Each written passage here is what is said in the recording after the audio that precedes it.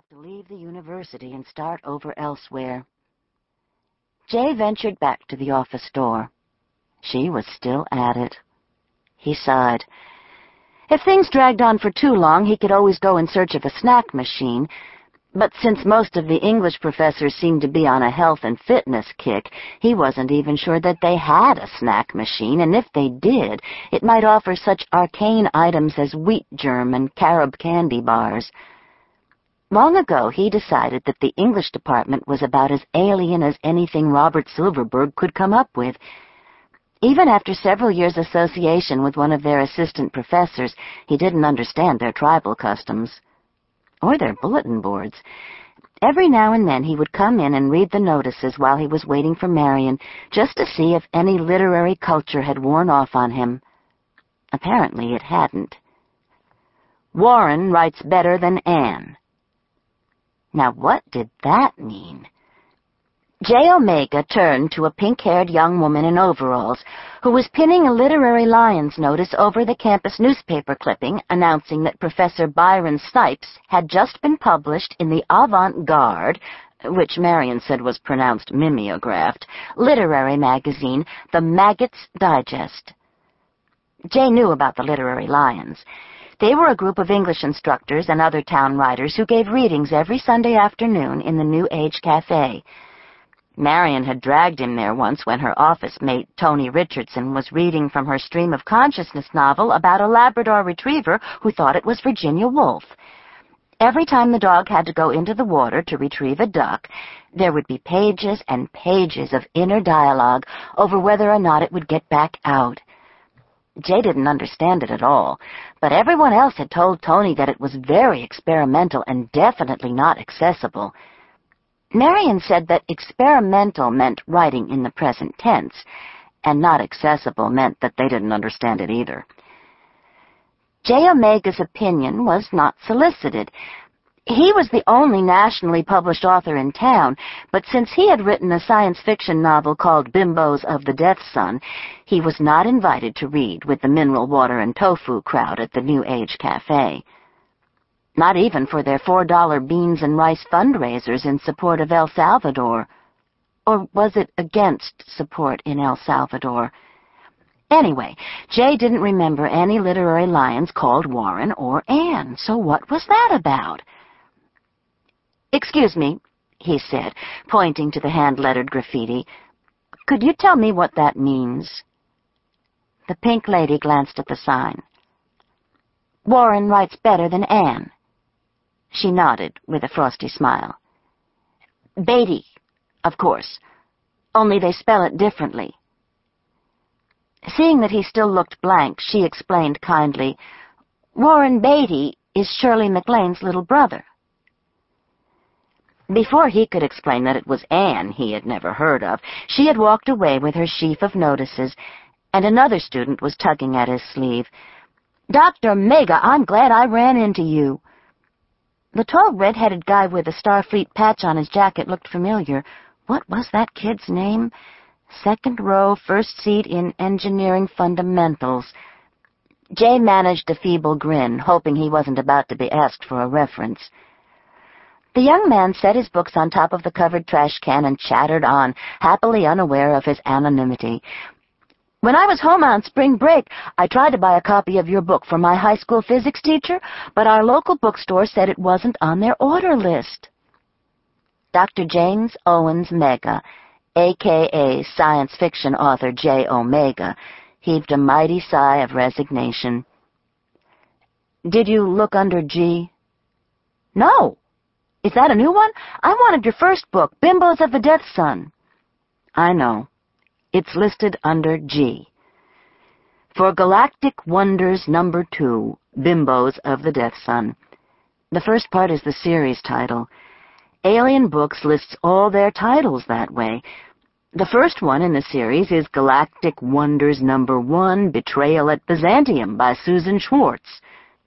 "She's not happy about it either," he finished silently. Several months earlier, when they found out about this nationwide blunder, Marion had remarked, "This is the only book in history that requires a password in order to purchase it." The student was looking at him as if he were crazy. "Under G," he repeated carefully.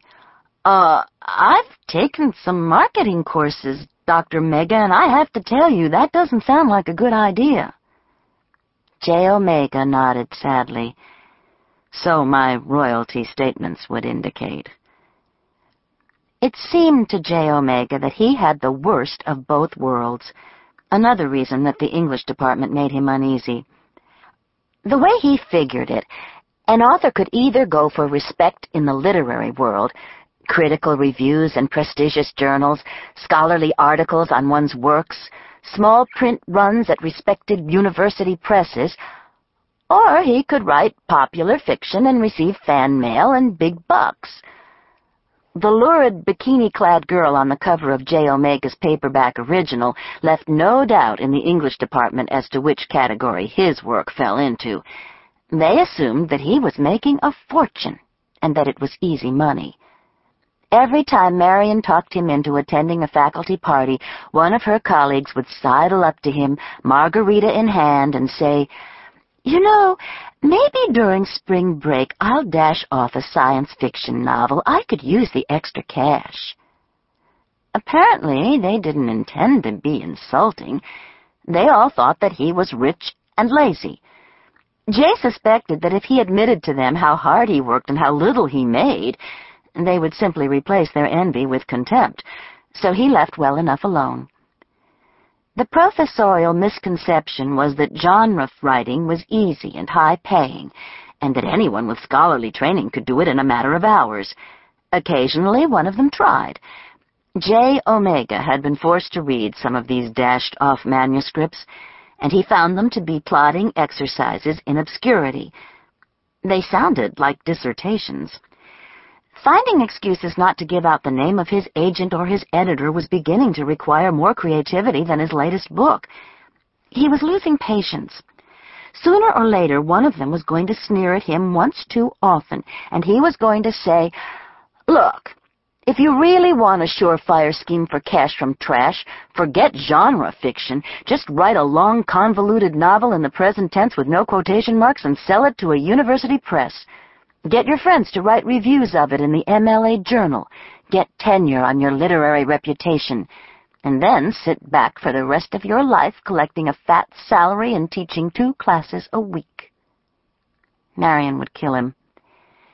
He decided that he'd better stop loitering in the halls of the English department before one of them accosted him with a new plot summary. Perhaps he could write Marion a note asking her to meet him at his office. "Ah, Dr. Omega, I've been meaning to speak to you." Too late. J. Omega looked up, hoping that he wasn't about to be presented with another manuscript. To his relief, he saw Eric Giles, empty-handed, beckoning from the door of his office. Professor Giles taught 19th and early 20th century British literature, and as far as Jay knew, he wrote only for scholarly publications. "I take it that Marion is busy," Giles was saying. "Why don't you come in for a cup of coffee, and you can keep an eye on her door."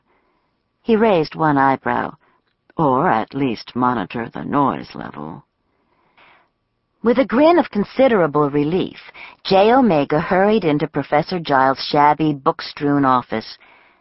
Compared to the engineering offices, it was a Victorian parlor. Marion once said that his office looked like the inside of a pinball machine.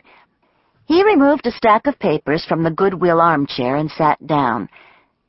Despite the clutter, it was a comfortable room, well suited to Giles himself. It had the same air of old but still serviceable, and its genial mix of well-worn books and prints of English landscapes suggested an old-fashioned gentility indicative of an aging scholar. This, of course, was a carefully cultivated pose on the part of Eric Giles, and it served him very well. His Dickensian office, his rimless glasses, and his baggy cardigan sweaters tallied with everyone's expectations of a kindly but dull, middle-aged professor of English. Few people bothered to look beneath the facade. Marion had found out the secret quite by accident on her way to her science fiction class to lecture on the history of the genre.